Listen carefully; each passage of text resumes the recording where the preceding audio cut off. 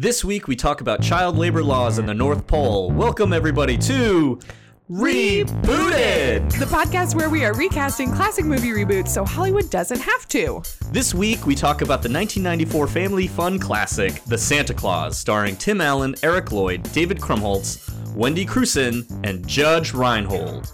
I love this movie. It feels like it's very down the lane for Kenna. Like, it's mega 90s. Mm-hmm. It has Tim Allen, who ruled America for pretty much 8 years of our lives. It still hits for me every time. I laughed watching the movie. I laughed picking out clips. I laughed. Like, there are so many things where I'm like, this is timeless for me. I think this is such a funny, underrated Christmas classic. Santa? Scott Calvin. How come your clothes are so baggy? Because Santa is watching his saturated fats. How come you don't have a beard? Because I shaved. Do you want this doll or not? Go back to sleep.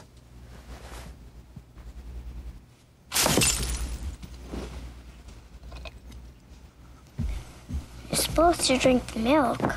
Look, I am lactose intolerant, and I am just about this close to taking all those presents back to the chimney with me. Supposed to drink that milk. Shut your eyes. Welcome everybody to Rebooted, a movie podcast where I, your host Brian Flynn, along with my co-host Kenna Trent, will take a classic movie and reboot it as if it was to be remade today. It is Christmas time. It's our last pod of the year. Yeah. And looking back, I gotta say, we crushed it. 6 episodes in 12 months. Yeah, we did really nail it. We nailed it. It's been a rough year, guys. It's been crazy for everybody. We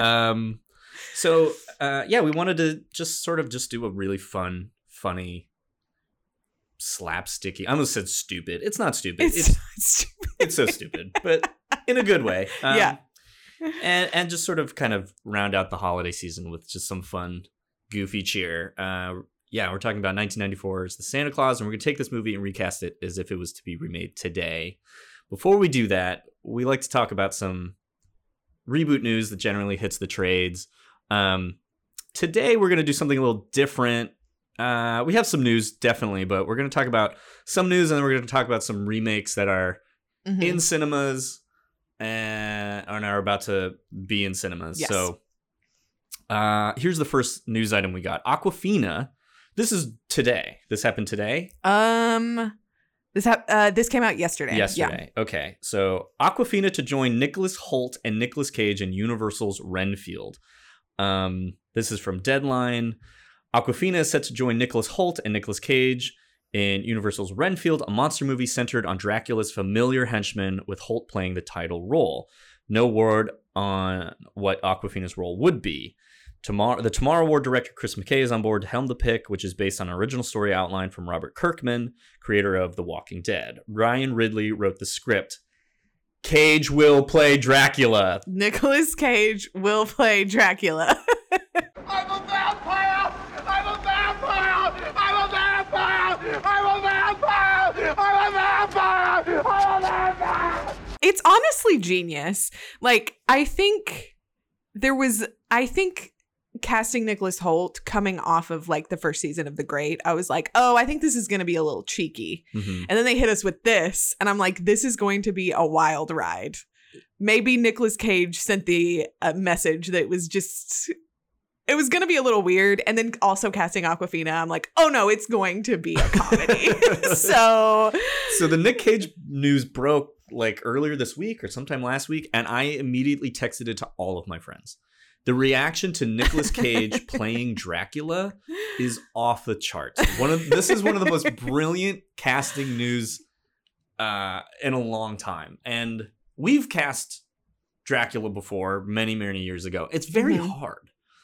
It's like, if you look up the movie Dracula on Google, there's like a list on the sidebar of like actors who have played Dracula, and it's so long. Right. I think fans of Nick Cage's were immediately just thinking about Vampire's Kiss. Have you seen that? I have only seen clips of it. It's almost unwatchable.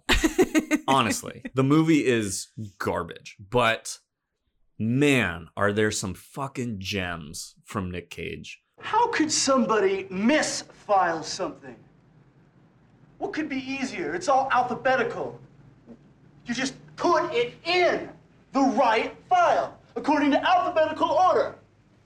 You know, A, B, C, D, E, F, G, Peter. H, I, J, K, L, M, N, O, P, Peter. Q, R, S, T, U, V, W, X, Y, Z. Huh?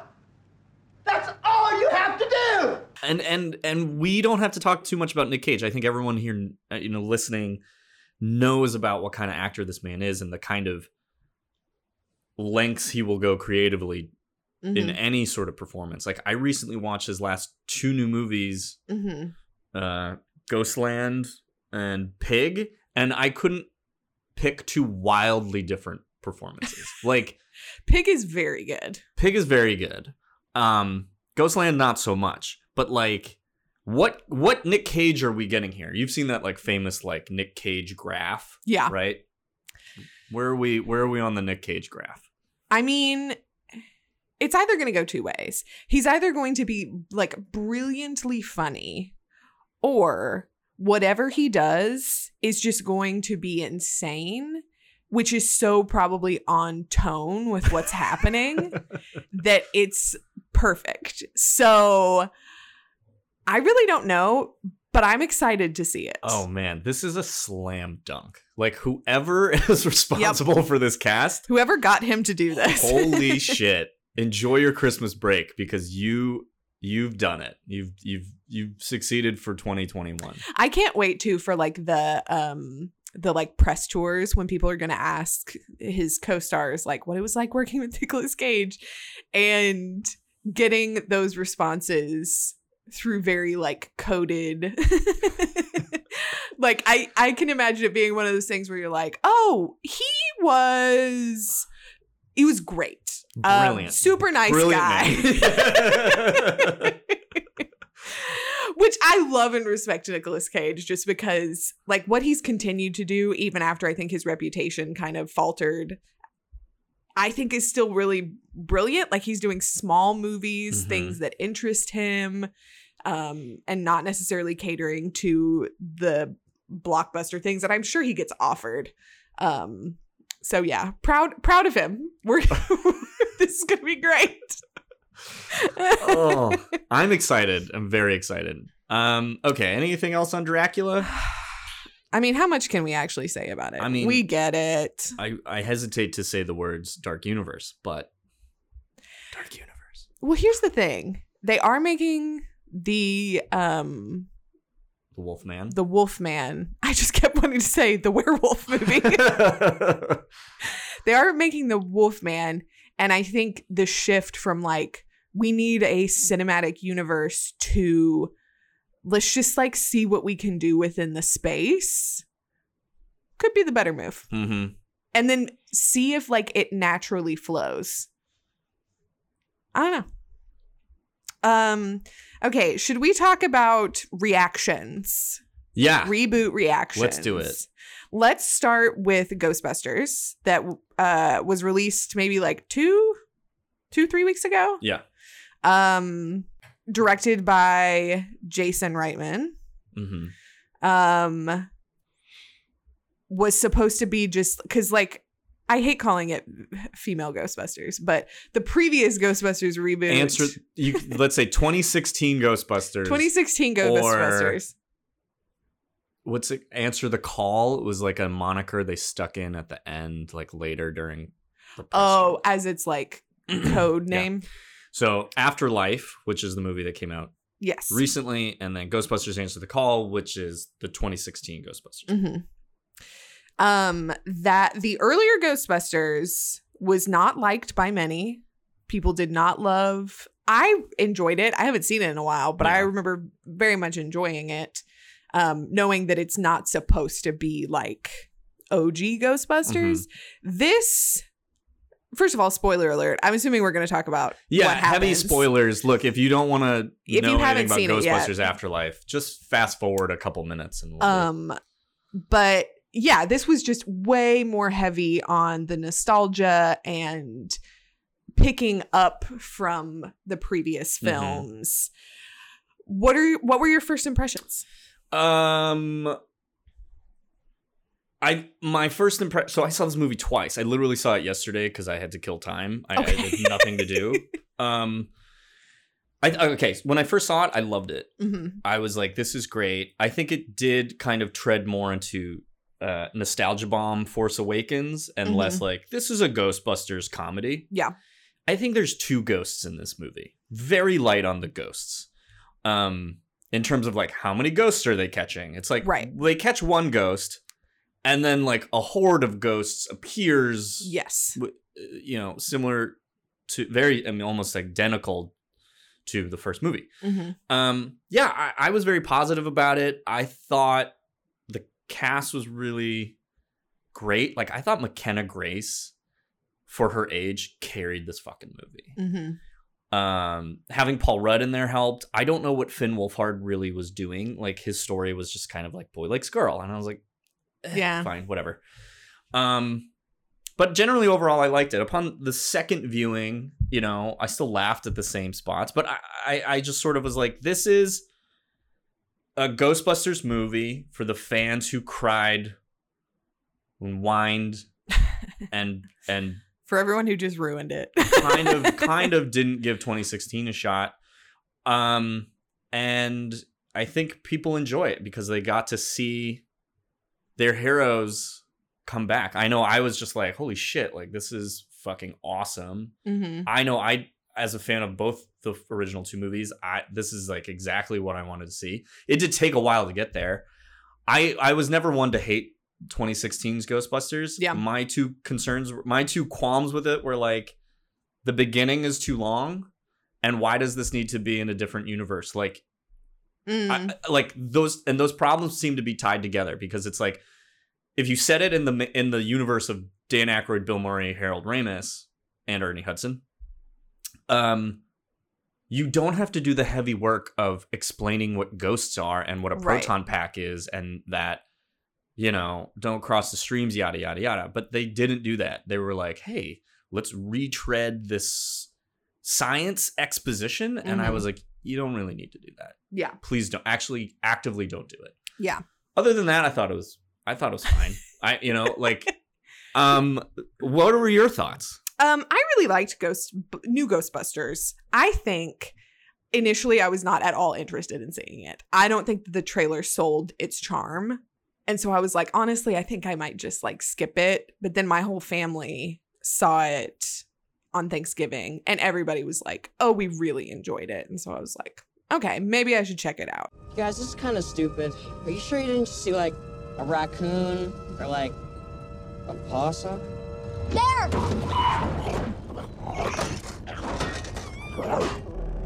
Is that a free floating metal muncher? Definitely class 5. Okay, what do we do? Let's get him. What? Let me get a photo first.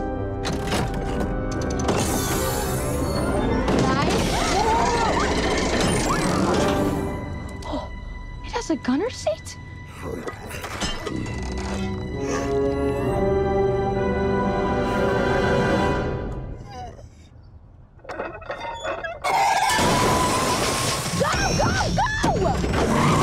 Wait, your whole family saw it without you? Well, and yeah. then you went later? Yes.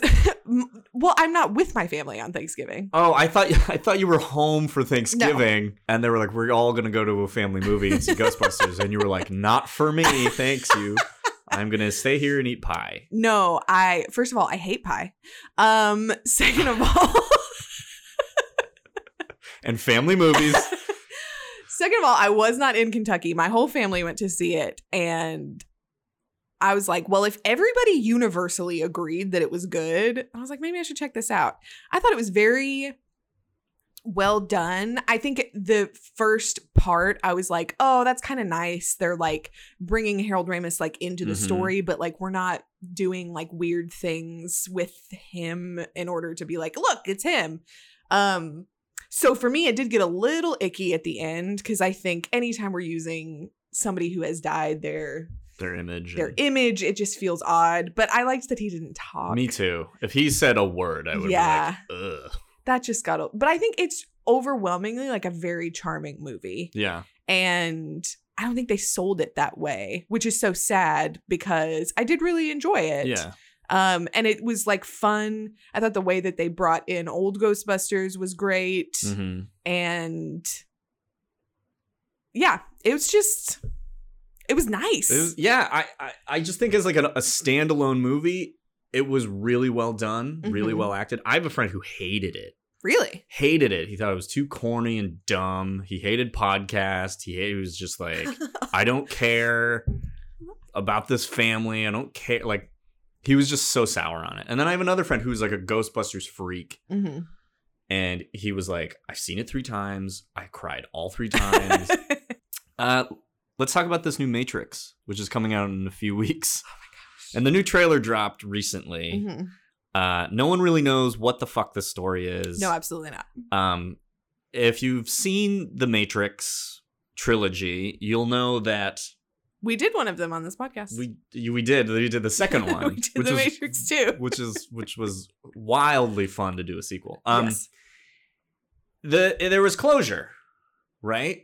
Again, spoiler alert, Neo, the Chosen One, defeats the machines. Mm-hmm. The Matrix sort of still remains, but it's like there will be peace amongst the machines and humans. They reboot the Matrix. The architect and the Oracle. And then Neo, played by Keanu Reeves, dies. Trinity, played by Carrie-Anne Moss, dies. Morpheus, played by Lawrence Fishburne, lives. And now we have this movie. Yeah, 15 years later. 15 years later, where Morpheus is played by a different actor. Yes. And Neo and Trinity seem to be alive. Yes. And have different names. And like Keanu's called Thomas in the trailer. That's his name. Thomas Sanders. Is his name? Mm-hmm. Neo is like a nickname. You're right. Oh man, I forget the Matrix. I definitely, when I first saw the trailer, was like, wait a second. How did the last movie end? And I went back to look at it and I was like, yeah, I really don't understand what's happening. Jesus. Like they are, everything is finished. And the thing is, I don't have a lot of faith in this movie, honestly, because 2 and 3, Revolutions and Reloaded, then Revolution. Reloaded and the Revolutions are like the failed continuation of what like the Matrix is. Like the Matrix is such a good movie. Mm-hmm. And then 2 and 3 really like took us on a journey that got very muddled. Confusing and muddled. Correct. Remember the Keymaster? Yeah. And the French guy? Oh my gosh. Monica Bellucci. Oh boy. It's so... Here's the thing. Rastafarian albinos. I'm totally into The Matrix. Like nothing will stop me from going to see this movie. You will have to physically restrain me to not be there opening day. I'm there. I love Keanu Reeves probably more than a lot of people in my life. But at the same time, I'm like, I have no idea what I'm buying into. And so it feels very much like we're going to experience something that it's like, oof, why did we do this? My worry is like fully like political, because since The Matrix has come out, the whole like red pill, blue pill bullshit. That's very true. Like so wrapped up in this QAnon nightmare that I'm just worried. Like I do worry that like, it's Lana Wachowski, right? Because it's only one of them now. It's just Lana. It's just Lana. Yeah. Like, she has to be aware of this, right? Like, yeah. Yeah, it'll be interesting to see like what they do with that whole concept now that it's like been sort of acquired by a lot of sort of But it's insane interesting people. because they feature the pills pretty prevalently in the trailer. And so there is a part of me that's like, I wonder if all of this is flipping the script on like what we think we know, like the new Matrix being something entirely different than old Matrix. Yeah. Set and setting, right? Oh, no. It's all about set and setting. After our first contact went so badly, we thought elements from your past might help ease you into the present. Nothing comforts anxiety like a little nostalgia. Why no Lawrence Fishburne? That's what's like. It's a good question. I mean, am I complaining that Yahya Abdul-Mateen II is in this movie? 100% no. I will not bite the hand that feeds me. But very curious, yes. All right, you ready to talk about this movie? Yeah. All right, guys. This is our reboot of the Santa Claus. Okay, now this year Santa's not going out in a sleigh.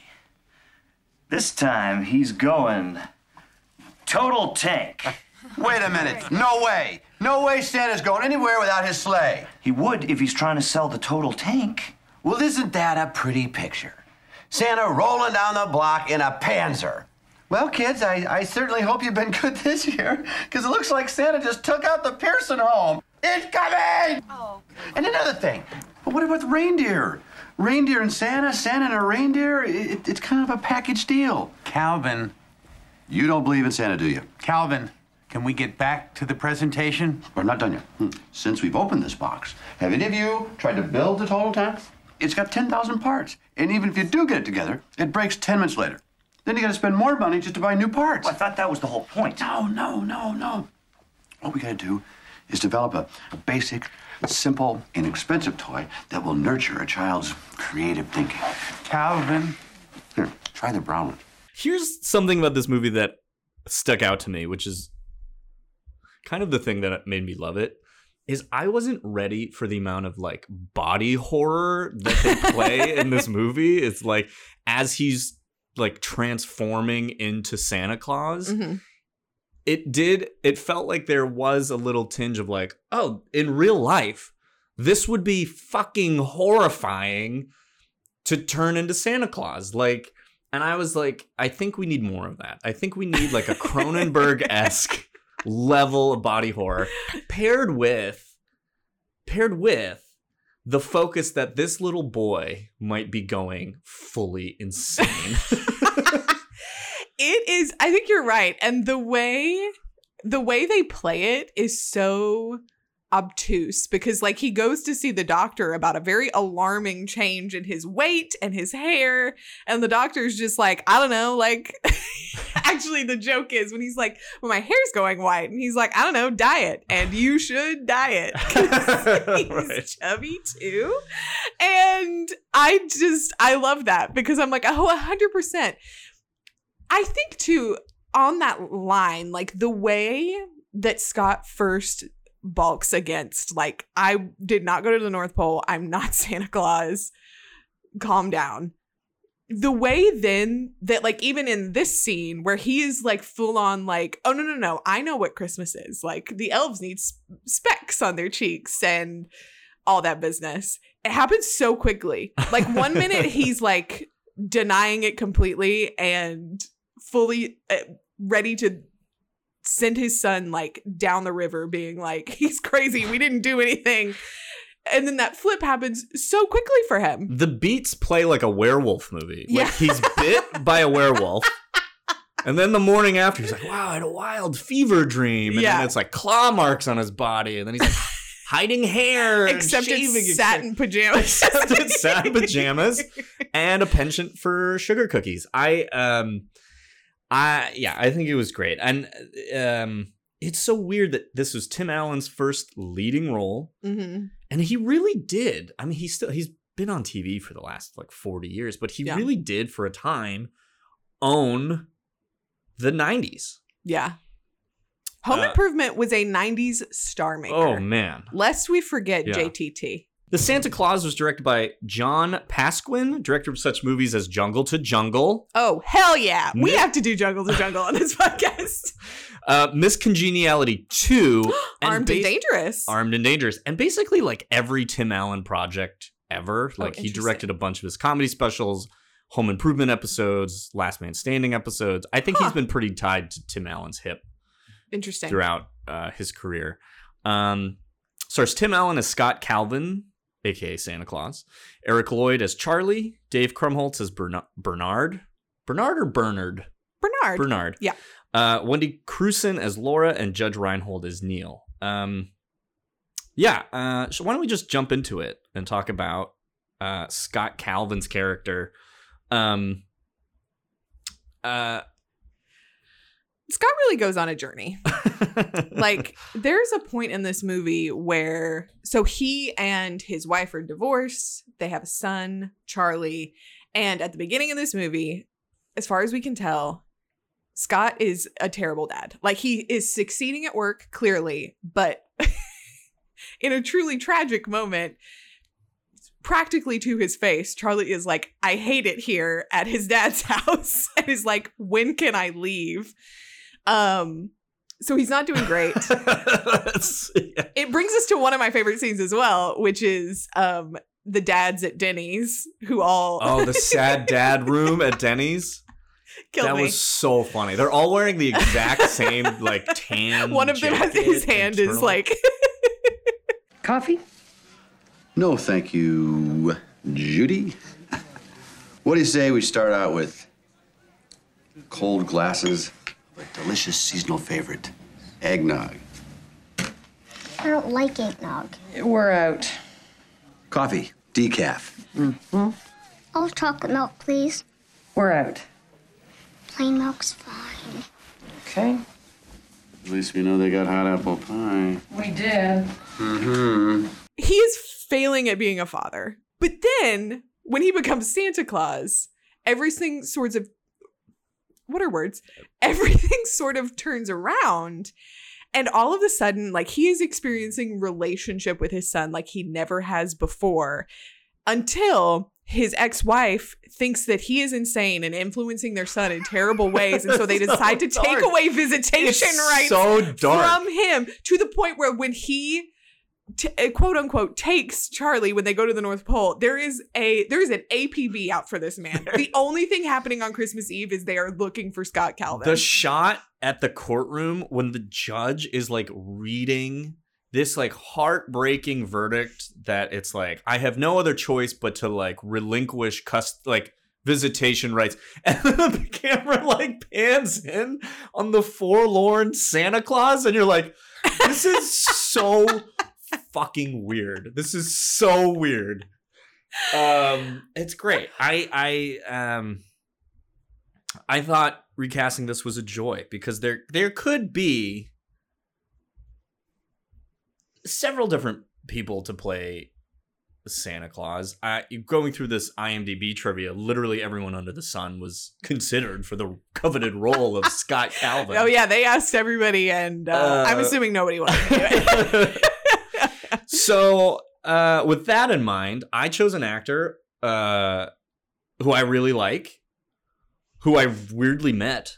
So I can say, is he a friend of the pod? Sure, why not? And has a penchant for taking pretty much any role that's offered to him. Oh, wow.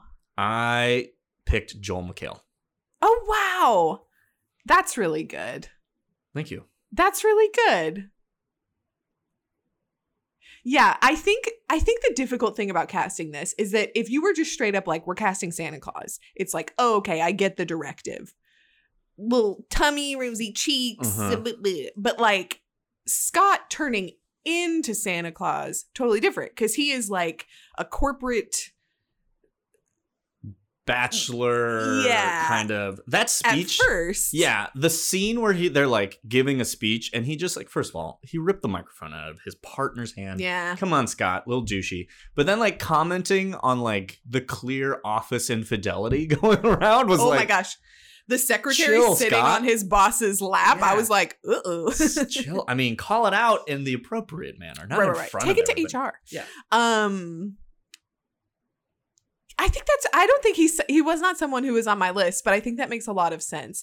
And it would be really funny to see him turn into Santa Claus. Totally would be so funny to see him turn into Santa Claus, especially in my vision, which is just like pure body horror.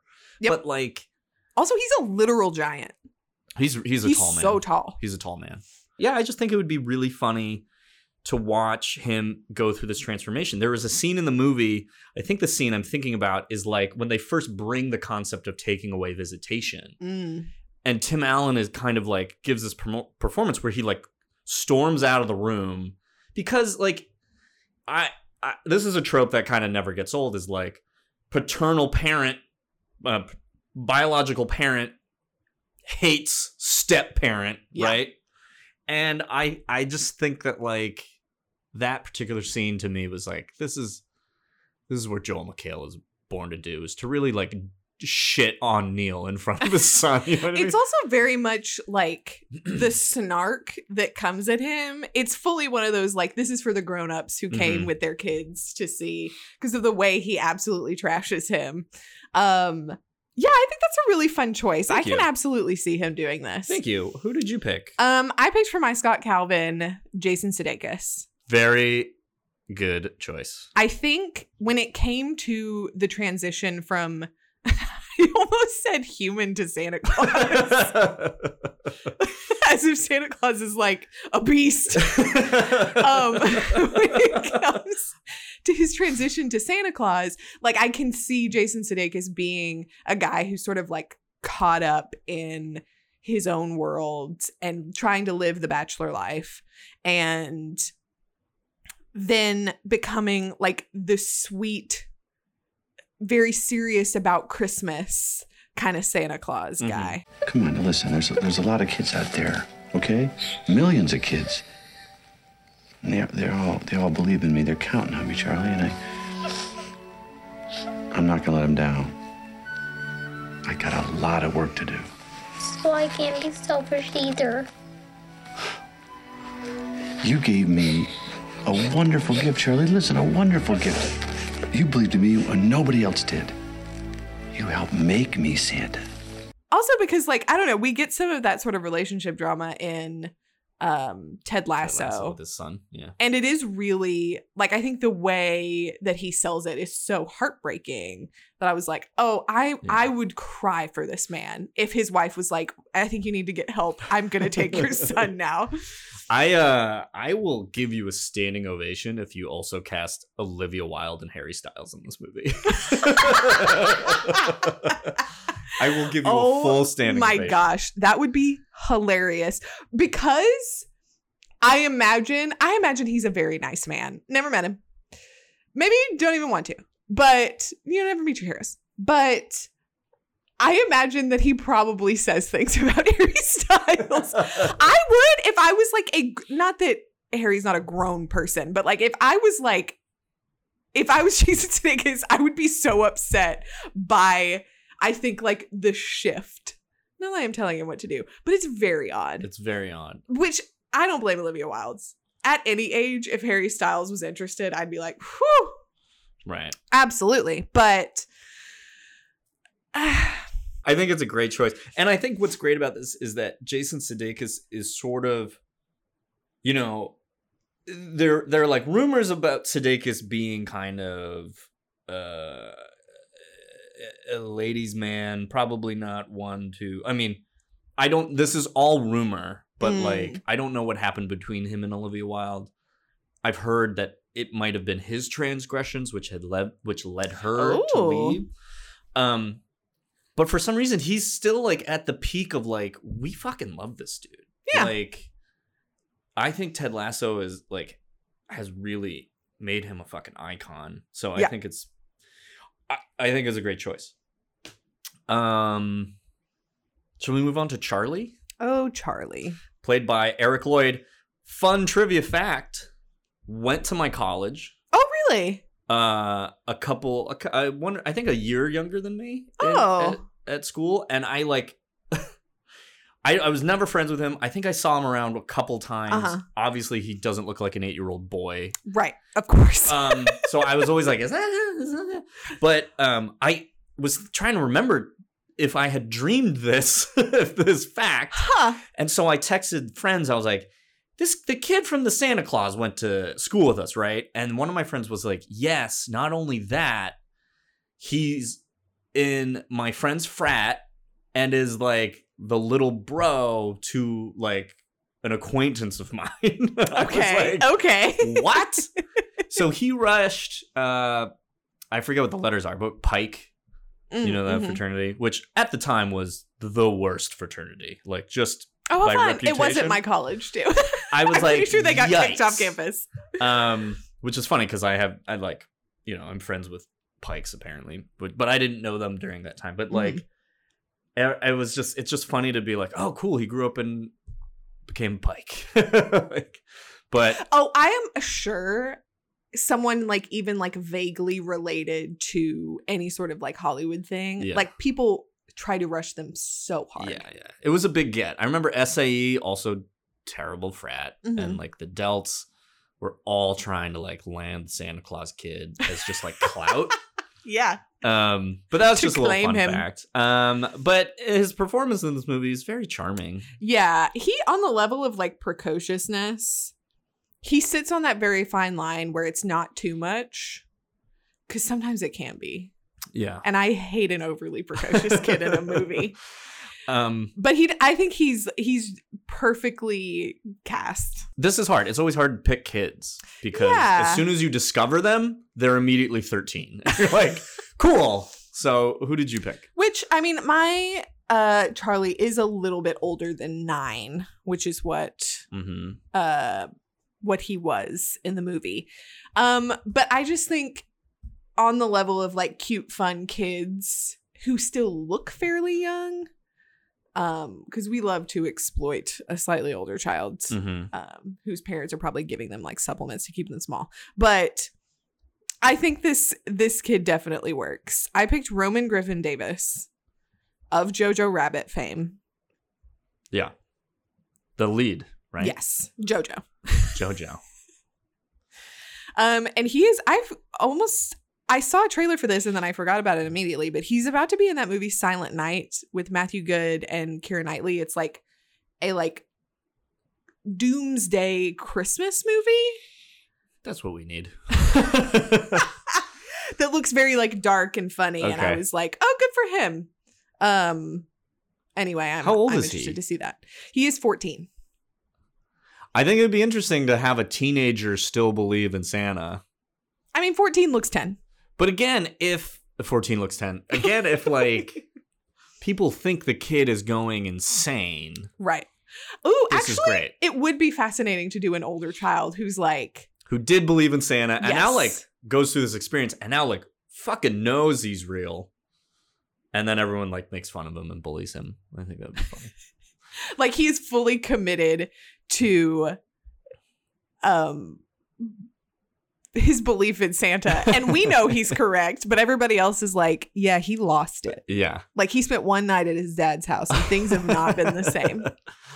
I think that's a good choice. I tried to stick to the age as best I could.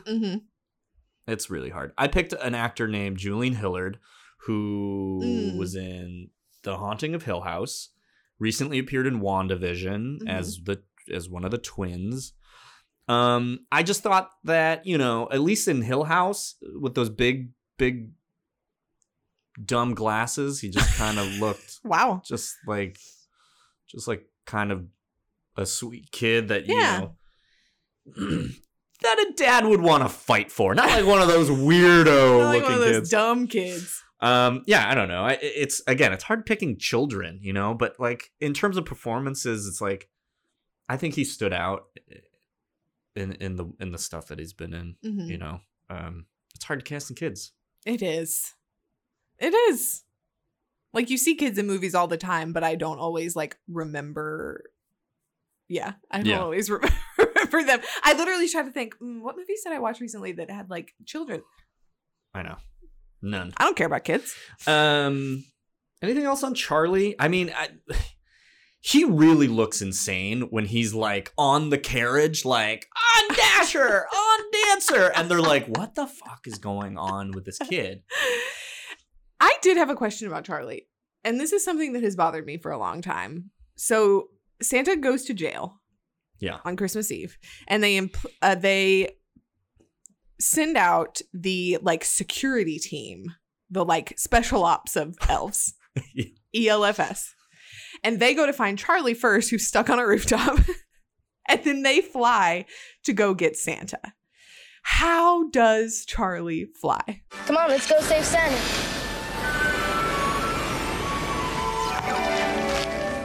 We can't. The police are watching this place. Yeah, they probably are. But you see, we weren't figuring on walking out the front door. We find that we can get around a lot faster if we fly. Now, grab hold of my hand and hang on tight. And Charlie? Yeah?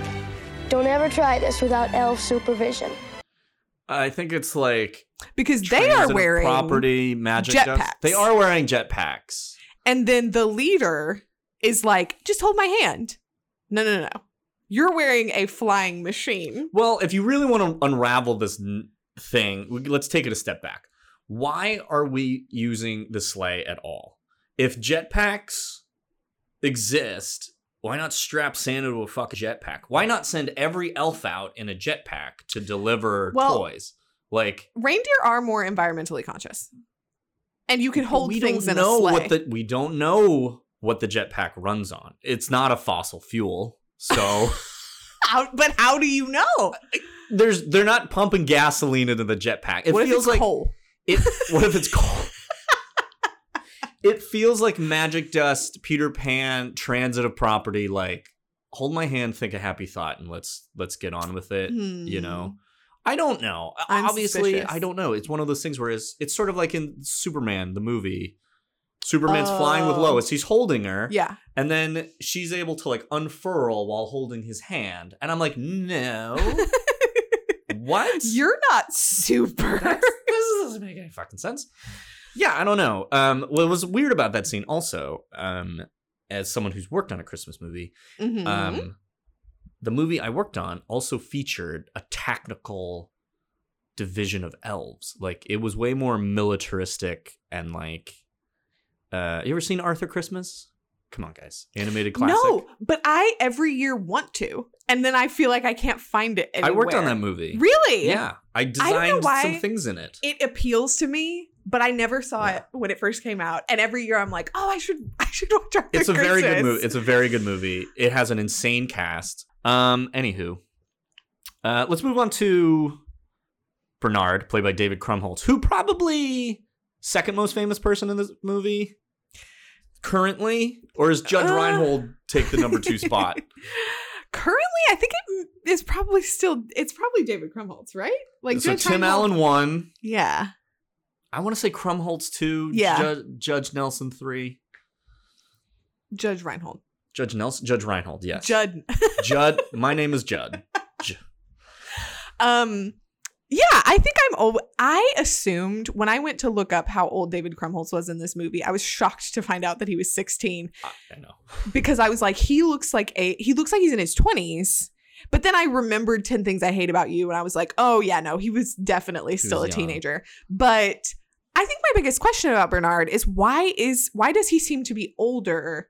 Because all of the elves are actual children. Mm-hmm. They're just supposed to be like 200 years old or whatever, which I think is a great move. Like, make them look very innocent, but like they know what they're doing. Mm-hmm. So why is Bernard? Why is he older? I don't know. Something to me was sort of like he's the visually he's the one that Scott will take advice from. Will be like there's like an authority to Bernard that it's like, listen to what I'm fucking telling you. You put on the suit. You accepted the rules of being Santa. There's no way out of it. The Santa Claus. In putting on the suit and entering the sleigh, the wearer waives any and all rights to any previous identity, real or implied, and fully accepts the duties and responsibilities of Santa Claus in perpetuity until such time that wearer becomes unable to do so by either accident or design. What does that mean? It means you put on the suit, you're the big guy. Which I wish they would just kind of state, obviously, because there is a point where he's like, okay, well, like, who's in charge? And Bernard's like, you are. And he's like, well, who's the head elf? And he's like, well, you are. And I kind of want him at some point to be like, well, I do this, but like, you're my boss. Like, instead of just being like, we're all equal down here, when really he's a teenage boy around children. Yes. The rest of the time. No wonder he's so grumpy. I know. I didn't want to pick a teen because it's just difficult to pick a teen. So my actor is definitely probably too old for this role. Okay. But I just liked, for the very reasons we criticized Krumholtz for being like the old man in the workshop, is sort of why I wanted him. Because I do think it's kind of funny that there's just like a super senior in a way. I ended up picking Jacob Batalon, who will appear in Spider-Man No Way Home. I just think that he like could carry that kind of too cool to be an elf kind of thing. I would never make him wear that Raggedy Andy wig. I don't know why. It's so true. What is that? Why would you wear that at all? Just give him, if you want him to have long, because none of the other elves have a weird straw man hat. So just give him a wig where his hair is long. They make him look like a cartoon. Yeah, he looks insane. It looks like he got a perm and then chopped up the perm to try and make dreadlocks, and then it didn't work. It's bad. It's so bad. What a choice. Yeah, but I think Jacob is, a comedy talent in his own right, and I just think it would be fun to watch him kind of be the super serious elf who's just like, listen, dude, get in the fucking sleigh. Get in the goddamn sleigh and deliver these presents. I would actually love it if he was like mid-20s and had like serious anger issues. And so he blows up all the time, but like in private. I think that's great. I think I've only seen him in Spider-Man. He was in a Christmas movie on Netflix. I forget the name of it, but like Lucy Hale was in it. Not Kid Cudi. Who's the guy? What was it called? I think I've seen the cover of this film. Yeah, the kid from Dope is in it. Oh, what is his name? Oh God, he played. Okay. Let It Snow is the movie. Samik Moore, who is in Dope, is in it. Kierna Shipka, Odeya Rush. Oh, interesting. I love a good Netflix Christmas movie. It was pretty good. I would check it out. Yeah, but he's mostly known for Spider-Man. Night School with Kevin Hart. Didn't see it. Banana Split, great movie. Yeah, he's hopefully after this Spider-Man trilogy, I can go and blossom somewhere else. I think that's great. Thanks. I really like how we've brainstormed a better Bernard. Not that Krumholtz doesn't sell it, but I like Krumholtz. It's just that wig. Like, what are you doing? I do think that weirdly he's one of those characters that, like, if you asked young women, like, when did you discover your sexuality, people would probably point to Bernard. Yeah,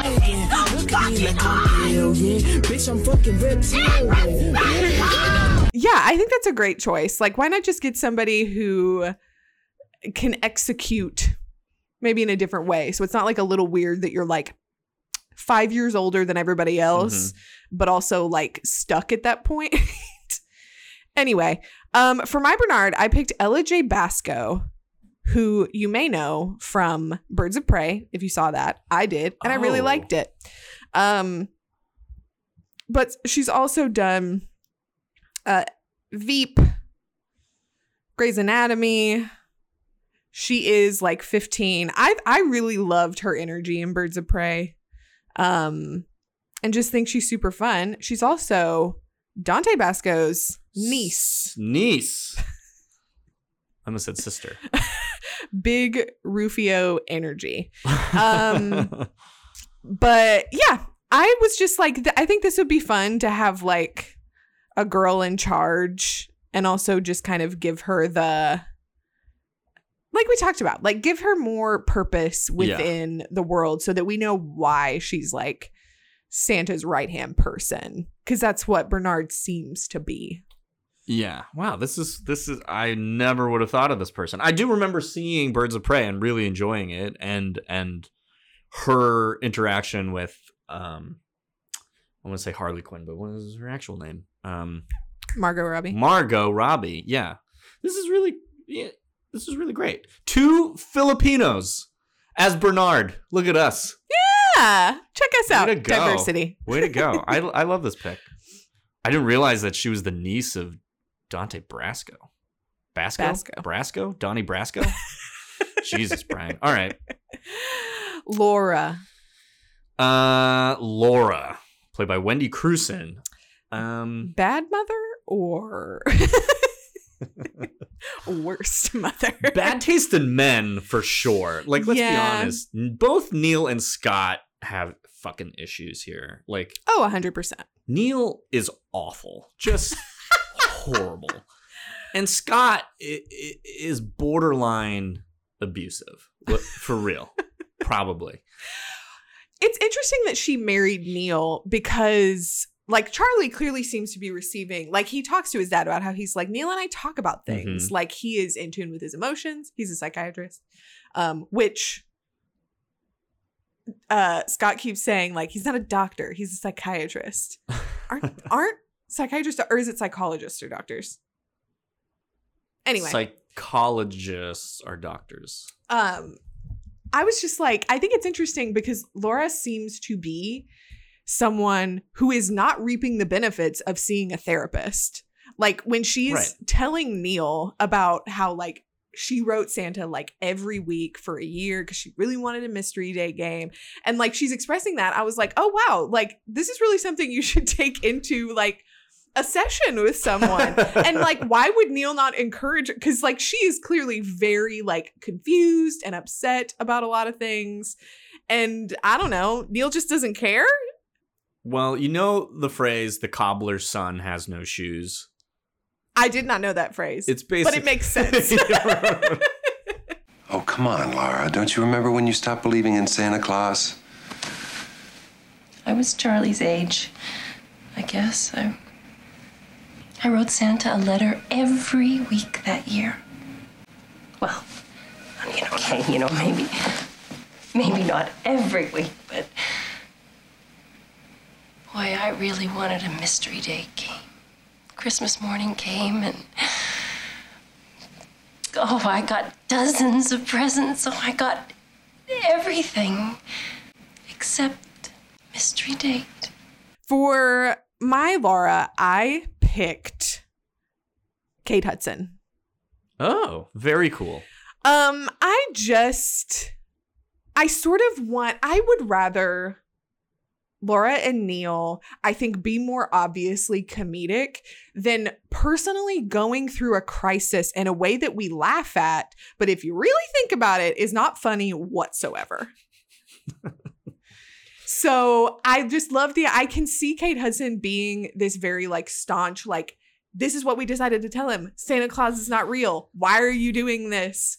Like, and then also going through the process of realizing, like, it is real, and and magic is real, and and he can have this relationship with his dad, and, like, that's really changed Scott. But instead, she's just so lost. It's fun to what you just said is, like, if you really think about this is from Laura's perspective, from Laura's POV. It would be this is a character who is watching both her son and his father succumb to schizophrenia in real time. Yes. Like, it like both struck down by lightning with, like, debilitating bipolar disorder. Like, they had a shared delusion. Right. And it's horrifying. Yeah. I think that's a great pick. I like Kate Hudson. Where is she? Like, she's definitely on, like, the lifestyle brand kick. She's got the Fabletics. She's got I think she has, like, a like skincare or, like, wellness line of some sort. She's like a guru. Yeah. She's a guru. Good for her. I mean, she's funny. She used to be She's so funny. Yeah. I think that's a great pick. I ended up picking Rachel Lee Cook. Fascinating. Sort of having a resurgence, if we want to call it that. Yeah. I mean, she kind of was living in the Hallmark movie realm, I want to say, for a little while. Like, I don't really know where she was. What procedural detective show was she on? Because she was on something. Rachel Lee Cook? Are you thinking Jennifer Love Hewitt? No, I'm not thinking of Ghost Whisperer. Horse Whisperer or Ghost Whisperer? Because Rachel Lee Cook, I swear, my parents watched this show. So Rachel Lee Cook, famously the star of She's All That, and recently returned in He's All That, playing a completely different character. Criminal Minds, she was in a few episodes, but she wasn't really the star. Oh, Perception. Perception. Who else is in that? Somebody famous. I don't know. I picked Rachel Lee Cook because I thought, just like in terms of comedy, in terms of like the woman in crisis, like I think she could walk both those worlds pretty well. Like this is not I mean, I think we're both going into this like insane, over the top kind of melodrama about it's becoming an body. animal. I just think like I think she could go from the cynic to the like believer really well. Yeah.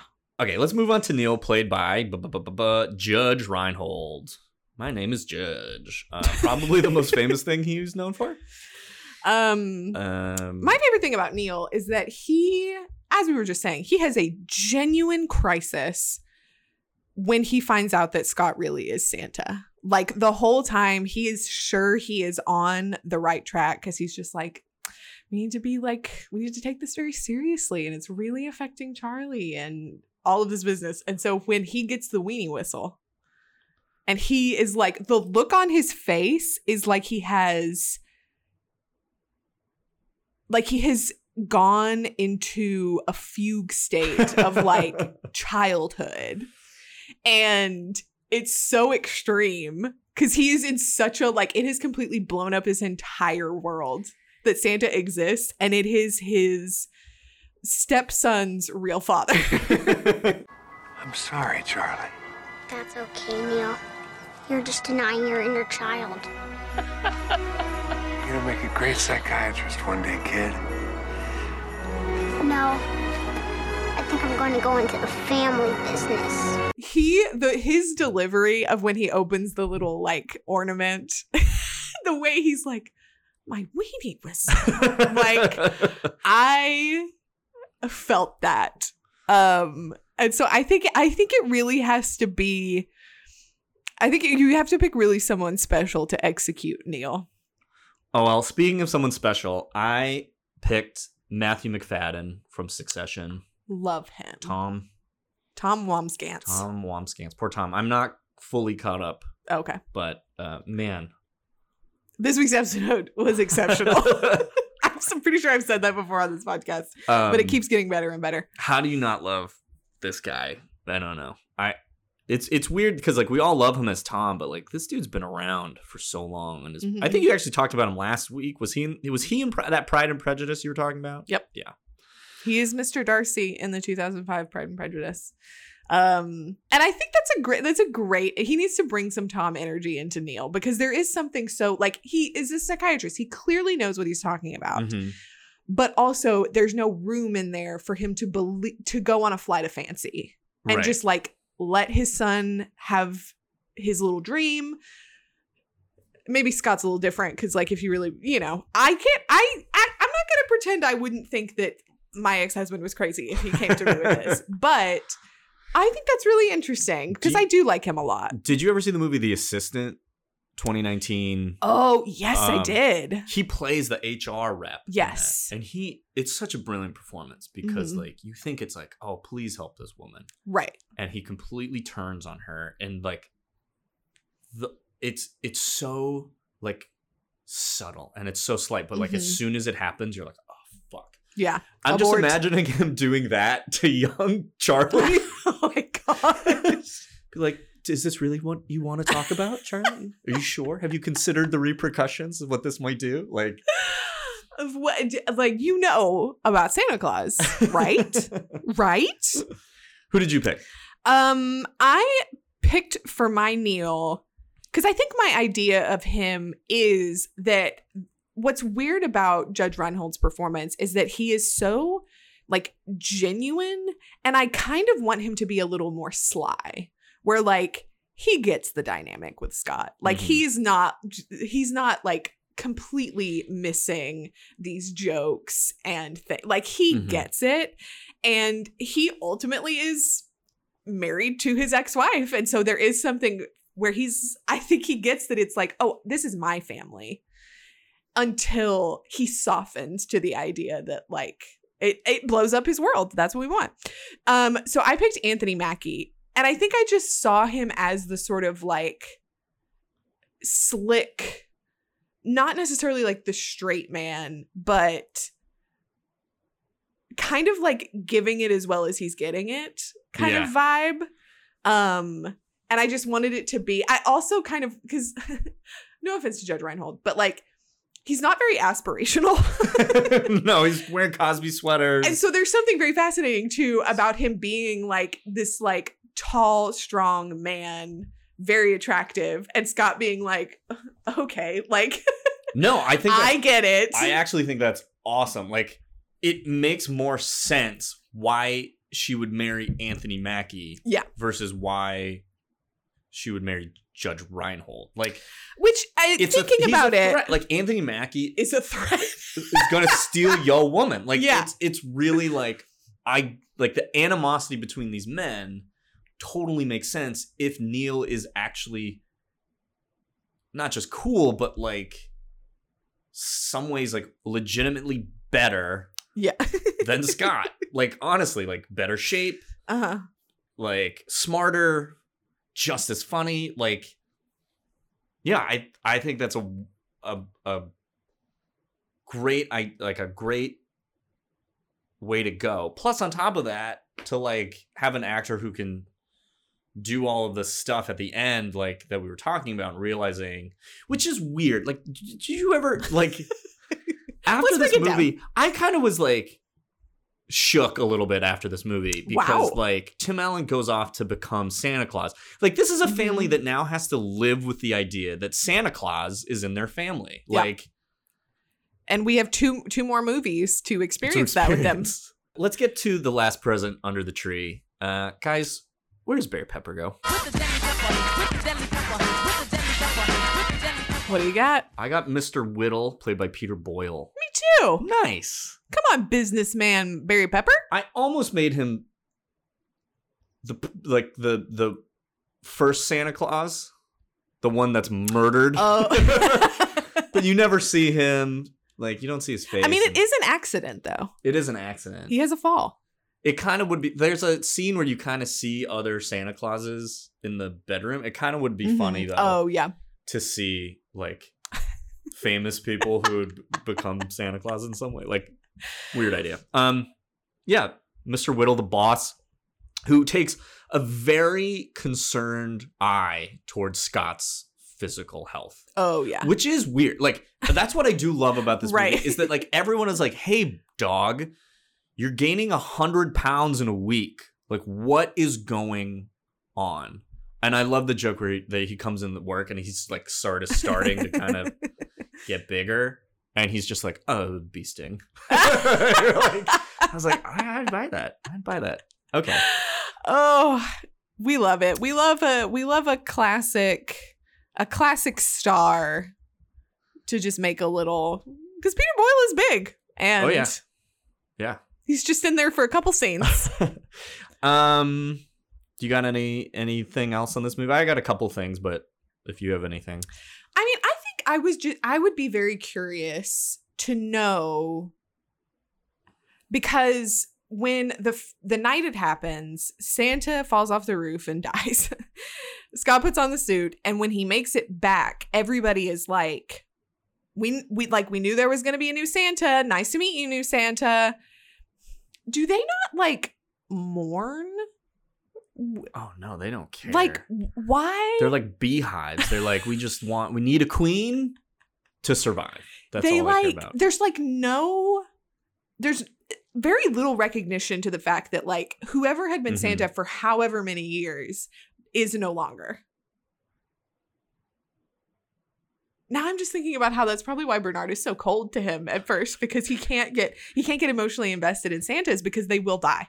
Here's the thing. How often do they die? He might be like the first guy might have only been around a year.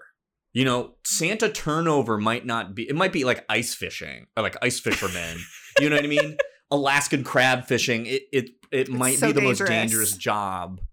Actually, I feel like thinking about it, because I was like, what happens if Santa like falls out of the sleigh in the middle of nowhere and there's nobody there to put on the suit, and it just sits, because the body disappears. So then it's just like a suit sitting out there that like I'm assuming the elves would just have to come pick up. But then how do they pick a new Santa? Which is interesting because I'm imagining a world. Did you ever see that movie Clown? Directed by John Watts, director of Spider-Man. Oh, interesting. I did not know that. So in the movie Clown, a man, I think, where do they get it? It's from like the evidence of like a police station or something like that? No, it ends up in it's his son's birthday. The clown cancels. He's a real estate agent and he's selling like an old house. He finds a chest in the basement with a clown costume and he goes to perform for his son's birthday. He falls asleep in it and it takes over his body and he transforms into the monster known as the Clown. Yes, I've seen Clown. I'm well familiar with its mythology. I wonder if there's a version of this movie where like the suit gets taken away and it's like, oh no, like we have to find the suit and find somebody to go in it.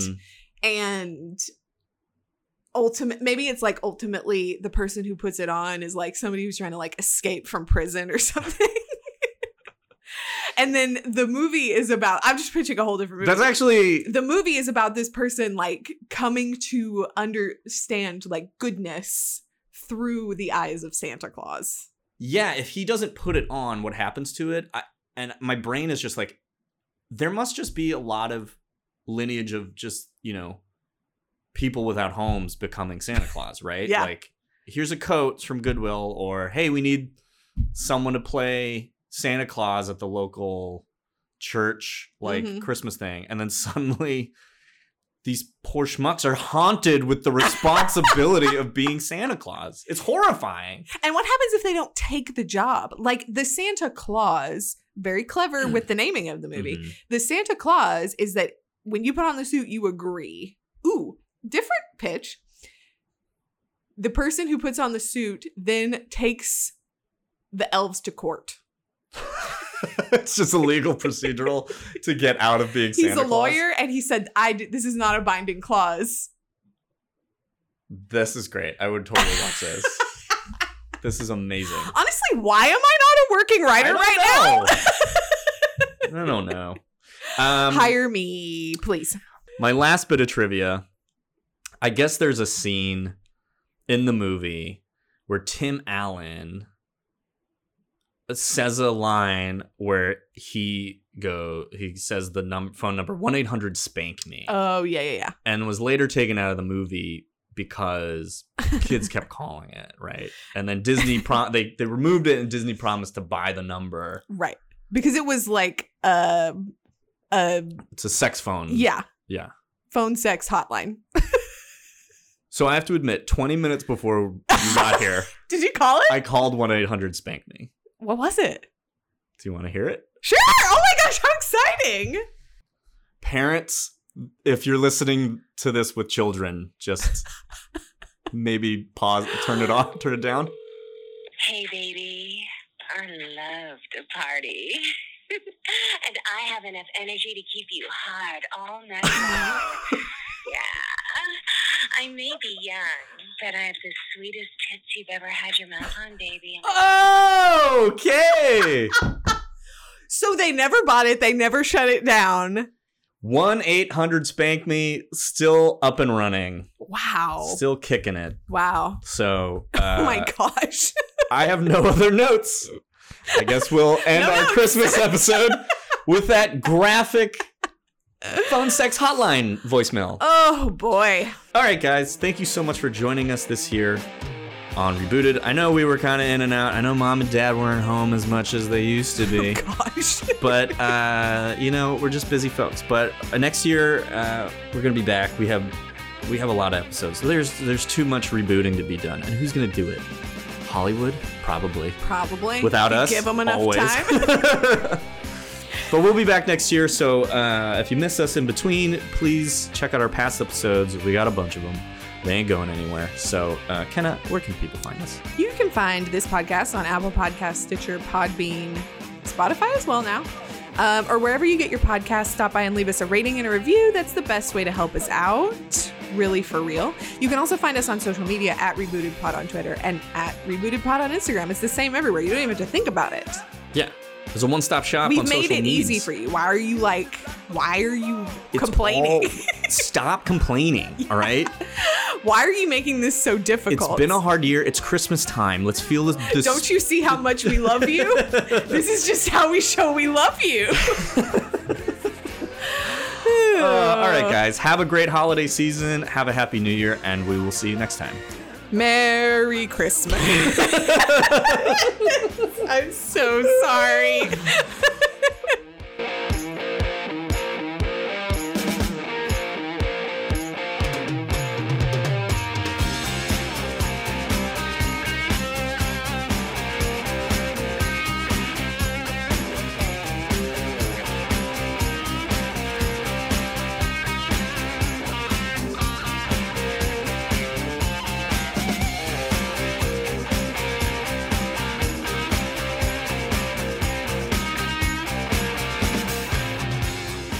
I must say, you look pretty good for your age. Thanks, but I'm seeing someone in wrapping.